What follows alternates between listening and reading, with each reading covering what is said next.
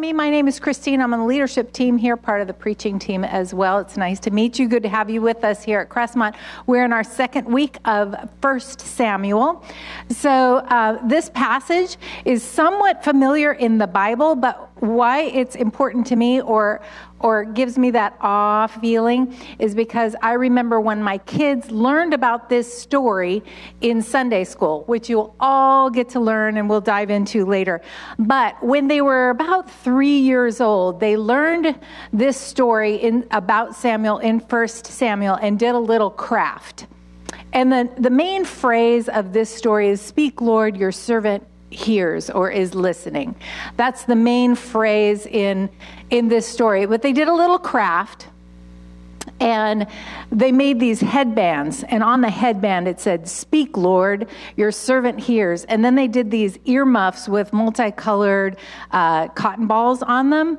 And so they're walking out with these big headbands that says, "Speak, Lord, your servant hears." They can't even read. They're like 3 years old. And huge Princess Leia ear buns like that. And they're just walking around proud as anything that this is the craft that they make. And you just feel like, oh, the Lord's just going to, fall down. It was so cute. Everybody in the lobby is just going, "There's another one. There's another one. Speak, Lord, your servant hears." And it just reminded me, I wanted to put that picture up. It's in one of my kids' photo albums. I wanted to put it up because they're just so cute. And reading this passage again, I just didn't even remember how rich this passage is and the things that are in it. So I hope that we can learn about those things together. So where are we in the Bible? 1 Samuel seems smack dab right there in the middle of Old Testament history in those narrative portions where we're going through the life of Israel. So just as a point of context, and we talked about the structure of this nation, of the people of Israel in past weeks, they started out as a family. There was the Adam and Eve family, the Noah family, and then the patriarchs, Abraham, Isaac, and Jacob. And this was the family of God, the chosen people of God. And the structure that God established for that period of time was this structure of a family. And then they settle as a family in Egypt after the Joseph story. And they grow into a people of 2 million. I don't think we have 2 million people over for Thanksgiving as a family. So they grew up into this people group. And the structure of God's chosen people is a people. But then God, through Moses, calls them out of Egypt. They're subjugated into slavery there. He says, "Come out of that structure, and I am going to create and make you a nation." And now the structure of Israel is a nation. And Joel brought this word last week, and he called it a federation of tribes. So each one of this family had a tribe, and the tribe is multi-thousands of people. And this federation of tribes, during this point of history, is governed by judges. And this is many, many generations that these tribes in this promised land are governed by judges. And it starts out pretty good, the book of Judges. But then as the chapters wear on, it deteriorates. And you see this epic, giant downward spiral of this people. And they no longer follow the words of God. And at the end of the book, it says about this God's chosen people, everyone was doing what was right in their own eyes. So the performance of this family, of these peoples, of this nation, is not the important thing as much as this family, this people, this nation belonged to God. And it was his family, people, nation. So now the story dawns in the book of 1 Samuel, and we see that Hannah, a faithful woman in this nation, was trusting God for a son. She was barren, and she was pouring her heart out to God, and God gave her a son, Samuel. So she dedicated Samuel to the temple, and he was raised in the temple once he was weaned. And then when Samuel went to the temple, there was the high priest. His name was Eli. Now I'm kind of recapping. We're going to be in chapter 3, but I'm recapping chapter 2 for you. Eli the high priest had 2 sons, Hophni and Phinehas. I don't know if Phinehas might be making a comeback, but Hophni not so much, maybe as baby names. So Hophni and Phinehas were leading the priests and the temple. So chapter 2 goes into great detail on how corrupt these priests had become. They were taking, instead of the sacrifices for the atonement of the people, which is God's plan for the forgiveness of sin so they can have a right relationship with them, they were taking the very best, choicest meats for themselves. And then God, in his glorious wisdom, included women in temple worship, but in neighboring nations, women included in temple worship were taken advantage of. Well, Hophni and Phinehas started taking advantage of women in the temple, which was against God's plan. He wanted to esteem women, but Hophni and Phinehas were taking advantage of women in the temple. So we have great concerns here where the people are doing what is right in their own eyes, but the priests are doing what is right in their own eyes. And we know back in Moses' day that God sent down the word of God. This is how, through the 10 commandments and the law, this is how you can have a right relationship with me. Hophni and Phinehas, Eli, are not following God's plan. They are corrupt. So now, a man of God comes with a warning to Eli about Hophni and Phinehas. And he says at the end of chapter 2, this is going to come to an end. God is going to judge you for what you are doing, and you are going to be removed from your service, you and your family line. Very detailed. You did not follow the law that God had prescribed. It was clearly his word that he spoke to Moses that you are not following. It was revealed, and you are not following that plan. So God says, I'm going to remove you from service. So that's the end. We're not preaching on chapter 2, but you need to know chapter 2 as we lead up into chapter 3. But today, our passage of 1 Samuel chapter 3 reads very much like a script. So I thought, why just read a script when the Gospel Tabernacle family players could come up and perform this passage of Scripture for you? So cast today in the role of Eli is my dear husband, Jim. That's right. And cast in the leading role of Samuel is Levi Rupick. Thank you. Thank you. Cast in the role of narrator, director, and God is me. I don't know. Well, I'm preparing the sermon, so why not, right? We're just going to have a little fun with this, but let's do this visually, interactively, so that we can see this story being played out. Now, remember where we are in the passage in Israel's history, and we'll get back to it. This is going to be like a silent movie. I'm going to provide the script. My friends here are going to act their roles. Are you ready? Let's do this. Okay. So the boy Samuel ministered before the Lord under Eli. In those days, the word of the Lord was rare. There were not many visions. One night, Eli, whose eyes were becoming weak so that he could barely see, was laying down in his usual place. The lamp of God had not yet gone out, and Samuel was lying down in the house of the Lord where the ark of God was. Then the Lord called Samuel, and Samuel answered, "Here I am." And he ran to Eli. And he said, "Here I am. You called me." But Eli said, "I did not call. Go back and lie down." So he went back and lay down. Again, the Lord said, "Samuel." And Samuel got up and went to Eli and said, "Here I am. You called me." "My son," Eli said, "I did not call. Go back and lie down." Now Samuel did not yet know the Lord. The word of the Lord had not yet been revealed to him.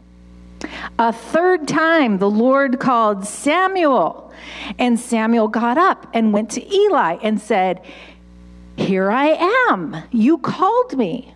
Then Eli realized that the Lord was calling the boy. So Eli told Samuel, "Go and lie down, and if he calls you, say, 'Speak, Lord, for your servant is listening.'" So Samuel went and lay down in his place, and the Lord came to him and stood there calling as the other times, "Samuel, Samuel." And then Samuel said, "Speak, Lord, for your servant is listening." And the Lord said to Samuel, "See, I'm about to do something in Israel that will make the ears of everyone hear it tingle. At that time, I will carry out against Eli everything I spoke against his family from beginning to end. For I told him that I would judge his family forever because of the sin that he knew about. His sons blasphemed God. He failed to restrain them. Before I swore to the house of Eli, the guilt of Eli's house will never be atoned for by the sacrifice or offering." Samuel lay down until morning and then opened the doors of the house to the Lord. He was afraid to tell Eli the vision. But Eli called him and said, "Samuel, my son." Samuel answered, "Here I am." "What was it that he said to you?" Eli asked. "Do not hide it from me. May God deal with you, be it ever so severely, if you hide anything from me that he told you." So Samuel told him everything, hiding nothing from him. And then Eli said, "He is the Lord. Let him do what is good in his own eyes." The Lord was with Samuel, and he grew up. And he let none of Samuel's words fall to the ground. And all of Israel from Dan to Beersheba recognized Samuel was attested as a prophet of the Lord. And the Lord continued to appear at Shiloh. And there he revealed himself to Samuel through his word. And Samuel's word came to all of Israel. So as we read that story, it's a good story, isn't it? It reads like, I could have told you the story, but that was kind of better, right? Thank you. Thank you very much. Thank you. That was dress rehearsal, opening and closing performances. So we did it, got it all in one performance. Excellent. Great job. And the people who listen to the podcast, so sorry you didn't get to see that. So as we listen to this story, or as maybe you reflect, maybe you heard this story, maybe you never have, but if you hear this story, many main points might come to mind, like what is this passage about? So here's what my main point is not. My main point is not God can speak to children too. That's not my main point today. It's a true statement. It is absolutely a true statement. What my main point is not is God will speak if you just listen hard enough. That's not my main point. There is some truth to positioning yourself to hear God. That is a true statement. It's not my main point. Main point is not God speaks mostly early in the morning. Those of us who have been in the church, we've kind of heard stories like that before. God can speak early in the morning. There is validity to some of that. Not the main point. My main point is not when you're bad, God will punish you. You could get something like that out of this. And it's not, you have to be near to God to hear him. I can hear some other preachers maybe saying, since Samuel was in the tabernacle or so close to God, that's why he heard him. Those are not my main points. My main point is God initiates his word and we respond. And what I want to talk about is God initiating his word and our response. I want to talk about 95% God initiating his word and the little bit that is our response. So let's start in together. I'm going to dazzle you today with a chart, but I know, dazzle or dismay, I don't know. So at this point of history, we talked about this family of God. We talked about this people of God, this nation of God. And now we are on the verge, the storm front.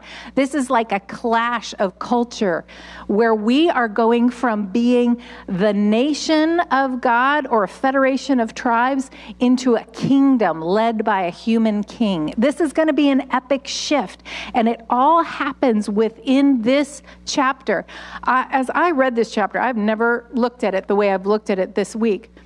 I just saw all of these really lovely contrasts. The Jewish authors that put together scripture are amazing in the way they put words together. And if you notice what's repeated and things that are symbolic, you see much deeper revelation come up, surfacing out of this. So here are some of the categories that I saw and some of the contrasts in our story between specifically Eli and Samuel. I saw the difference in their roles. This is a storm front between the prophet and the priest. So here's the role of the priest in that day. The role of the priest is to represent the people to God. They are conducting the sacrifices, receiving the gifts from the people, and they are presenting these sacrifices to God for the forgiveness of sin to maintain this right relationship between people and God. These priests were not doing that, but that was the role of the priest. The role of the prophet is to hear the voice of God, to know what he's saying, and represent God to the people in his word. So here in this moment of this like storm front of corrupt priests, God raises up a prophet in Samuel. And this is the old Samuel, he's almost 100, and the young, I almost said Levi, the young Samuel, who is probably 12 years old. Sorry, he looked older, but he's about 12 years old, maybe a little older, but about 12 years old at that time. And the lineage, here is Eli with his biological sons who are in the family line to become the high priests eventually, or to be the priest with the job of representing the people to God and with the job of the atonement of sins. And and they are old and they're in charge and corrupt. And here is young Samuel, who is just literally being raised in the church. We say being raised in the church is someone who goes to the church all the time. He's being raised in the tabernacle. So the lineage is biological sons, but this is a spiritual son. Here is a son who's responding to the voice of God and giving the word of God as God direct.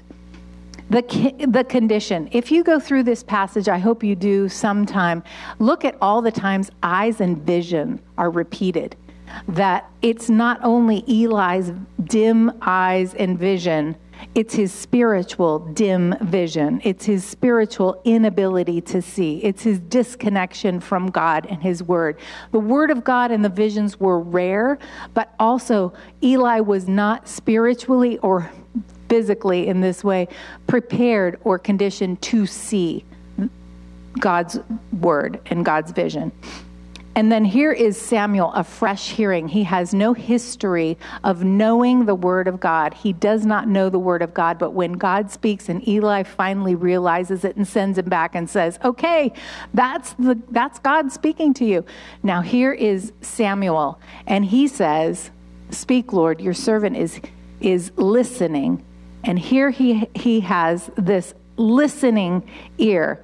This was the first manifest presence that God came to Samuel. So we just got done in January with the Manifest Presence series. And what we talked about was the omnipresence of God. We know that God is always there, but he also comes in manifest presence, which is ways that we can detect him. Seeing the observable presence is the way it was taught to me. It's a God stop. Stop when you see the observable presence of God. Stop. Something is happening. It's a God stop. Stop for a minute. We talk about God's stories. For Samuel, I love that the condition of his heart is fresh hearing, but he was not doing some kind of rain dance to get God to speak to him. It was totally unsolicited. And even when we go back to the Manifest Presence series, something that jumped out at me all the way through Scripture, when you see people who experience the manifest presence of God, so often, most often, it is unsolicited.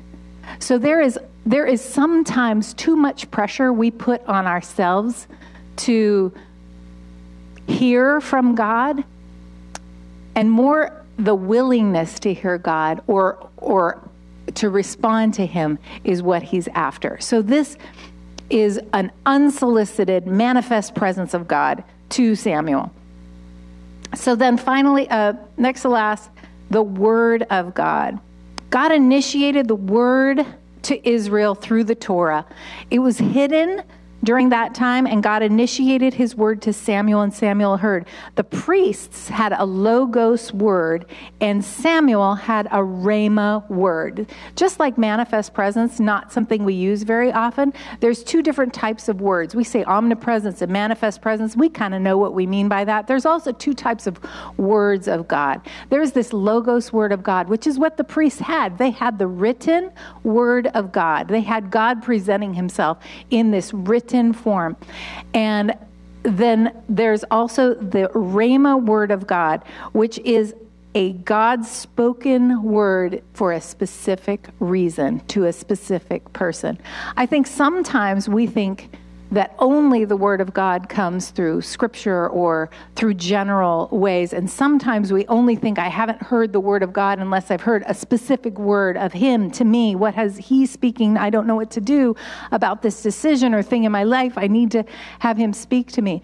But it's the combination of these things that are both equally valid. This logos, general word of scripture of how God is speaking, and then this very specific word that he can drop into a moment and speak a word to a person, to a group of people for a purpose. And they're both valid, and they're both present in our story. So then there's this trajectory. So we know from the judges and from Eli and his family that their trajectory is to go away from God. And we know that Samuel's trajectory was to go toward God. When he heard the word of God, he responded by telling Eli what the word of God was. And he grew out of this experience, and he continued in this trajectory toward God of hearing and speaking the word of God. So God initiates his word. He has initiated his word through scripture and the Old Testament, but there are also all throughout scripture these rhema words of God, rhema words. So God initiates his word and we respond. So I want to tell you about a time that I received a rhema word from God. I was at work, not in a devotional posture at all. I was serving drinks on a cart in an airplane. And as I was just pouring the drinks and going down, I asked somebody, what would you like to drink? And this lady said, just water. And I poured her a water. Not the first time that has ever happened to me, by the way. So I pour the water and I hand the water to her. And when I pass that water from me to her, I just very clearly had just this sense. It wasn't an audible word. It wasn't anything. It was the words, just water for you, Kristine. I thought, well, what does that mean? And I thought about it, poured drinks all the way down. I went back through. The next time I went to her, what would you like to drink? Just water. Just water. What? Okay. What does that mean? What does that mean? But there's a difference when it's like God highlighting somebody else's words and speaking to you. It's like, I know, God, you are speaking something to me. And I meditated on that. And I'm like, what do you mean just water? And he said, I just want you to drink water. Like, okay, wait. So I knew it meant you can eat whatever you want, but for your beverages, I want you to just drink water. And so here's how I, unlike Samuel, more like Hophni and Phinehas, I just start saying, well, what do you mean by that? Well, so what about milkshakes? Just water. Soda water. Just water. What if it's soup and I'm drinking it? What if it's soup and it's in a spoon? Just water. No explanation to this rhema word. You know, I would like to think that if Jesus came down and told me what I was supposed to do, that I would say, like, that's all I really need. I just need you to tell me what to do and I'll do it. But clearly from this one example, I am not that easy. I start saying, but when should I start? How long is it going to go? Why would I do that? I mean, like really, when should I start? No reply. So this is in the fall. It takes me many, many months of just this thought keeps coming back to me. Like, you know, I'm in worship or I'm in prayer or I'm doing a Bible study and I'm just like, yeah, I want to follow you, Lord. I want to be faithful. I want to be true to you. And just this word, just water. Just water. So my birthday is in April. And we're coming up to my birthday. It was my 50th birthday. And I had a really strong sense. I can't say that God and I speak back and forth in full sentences. He needs very few words. I need all the rest of them. So he speaks very few words to me, but they're very weighty and meaningful, and I know what he means by that. And then I go ahead and I use all my words back. But there was much a sense coming up to my birthday of this is your 50th birthday. How do you want this to go? Do you want to follow me? Do you want to say yes to me? And it wasn't that paragraph. That's me using all the words. It was just him sitting there with me saying, I've invited you. Just water. What would you like to do? And so on my birthday, I just said, I'm not going into my next decade without you and without obedience. And it was just a time in my life where God was saying, will you do what I say, even though you don't know what I mean by that? Will you do what I say, even though you don't know how long it's going to last? Will you do what I say, even if you don't know what the outcome of that is going to be? Will you just listen to me and do as I say, because I am God, your creator, who loved you and died for you and cares for you and breathes life every day into you? Will you participate with me in what I'm doing in your life? Yes or no? And so on my 50th birthday, I started drinking just water. Didn't tell anybody. Jim knew. Jim kept forgetting. He would offer me coffee. He often brings me coffee in the morning. He'd bring me coffee, and I'm like, just water. Right, 6 months into it even, right? Anyway, very dear and sweet. Do you want a smoothie tonight? No, thanks. Just water. A bowl of ice cream, but, you know, the way I worked things out. And do you know, during that year, something that I'd been praying about, I totally disconnected the thing. It was not part of a January fast. It wasn't part of getting to know God better. It wasn't part of, I'm drilling down on this thing. I want to see a breakthrough. I want an enemy defeated in my life.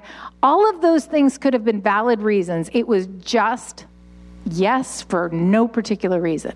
I'm just going to do it, and I don't know why, and I don't know how long, and I don't know what it's going to accomplish. It was just an exercise. But during that year, something that we had been praying for, totally released and shook out, totally resolved. And I didn't even attach the two as those things were happening. As the summer went on and the fall went on and December and January and the next year, and it ended up being about a year of my life. But at the end of it, in retrospect, when I still what was that for? I said, and I can't even tell you that's why God did it.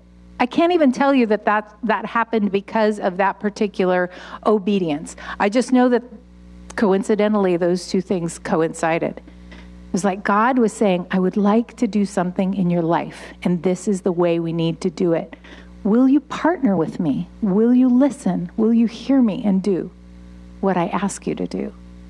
And so I would like to tell you that the formula now is just to kick out all your beverages and just drink water. Please don't make this a prescription of any sort or kind. I haven't done it again. I don't recommend it as a particular fast. It's certainly an option for anyone, and certainly you can do it if you like, but that's not the point. The point is that God is speaking to us, and so often it's uninitiated. But what are we going to do when we hear it? How are we going to respond? Do I say yes? It's just amazing how God wants to partner with us in our lives. Amazing how humble he is to enter into our mundane, daily, ordinary chores and lives. And he says, I just want to be with you and partner with you and bring my kingdom to your little life, to your circle of people. Will you let me? Is that a yes? Anyway, so God initiates his word, all caps. We respond, little words. So then we look at Jesus, and we see how Jesus is revealed in Scripture. And he says, John 1, in the beginning was the Word, and the Word was with God, and the Word was God. God has revealed himself in the person of Jesus. And Romans 1:20, for since the creation of the world, God's invisible qualities, his internal power, his divine nature, have all been clearly seen, being understood from what has been made, so that people are without an excuse. God is not hiding or withholding his word. There is always the Logos word of God. When you feel like you're in a desert, you haven't had a Rhema word, you haven't had that specific thing for a long time, you have all of creation, you have all of Scripture, you have the person of Jesus, you have the Logos word of God, and it is plenty. Plenty. So now we look at the Eli character and the Samuel character, and we look at Jesus, and we're like, Jesus is the better prophet. Jesus answered, I am the way, I am the truth, I am the life. No man comes to the Father except by me. He's inviting people with the word of God. With the word, he's representing God to the people through his words. He says, for I have not spoken on my own. Remember, the prophet speaks the word of God. But the Father who sent me has given me the commandment about what to say and what to speak. And I know that his commandment is eternal life. What I speak, therefore, I speak just as the Father has told me. Jesus is the perfect prophet. Samuel was great. Jesus is perfect. He always speaks the word of God. Jesus is the better high priest. Wasn't hard to get better than Hophni and Phinehas and Eli, but Jesus is the perfect priest. In Hebrews it says, therefore, since we have a great high priest who has ascended into heaven, Jesus, the Son of God, let us hold firmly to the faith we profess. For we do not have a high priest who's unable to empathize with our weakness. We have one who's been tempted in every way, just as we are. Yet he did not sin. Let us approach God's throne of grace with confidence so that we may receive mercy and find the grace to help us in our time of need. Hophni and Phinehas prevented the people from experiencing the atonement to enter in a right relationship with God. And for them, that sin would not be forgiven. Jesus is the opportunity for us to have a right relationship with God. He is both the high priest, the prophet, and the sacrifice. He not only does not prevent, but in every possible way invites us into a right relationship with God. And the only way that we cannot have a right relationship with God is to refuse, to reject, or not respond, disregard Jesus. And Jesus is the image of God. The Son is the image of the invisible God, the firstborn over all creation. Today, if you would only hear his voice, do not harden your hearts. If God is speaking to you through his Logos word and you say, this is the way, you are the Christ, Jesus is the way to salvation, to eternal life, to abundant life in this world. He wants to descend as he did into, Jerusalem, Israel 2,000 years ago. He wants to descend in our lives now. He wants to walk with us step by step. He wants to be with us. And all we have to do is say, yes, I want to go with you.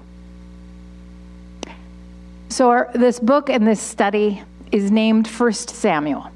It's named after Samuel. We're going to have stories about Saul. We're going to have stories about David as a shepherd and a slayer, SSS. But the book is named after Samuel. And I often wonder if there were a scribe writing 1 Kristine, 1 Jim, 1 John, 1 Donna,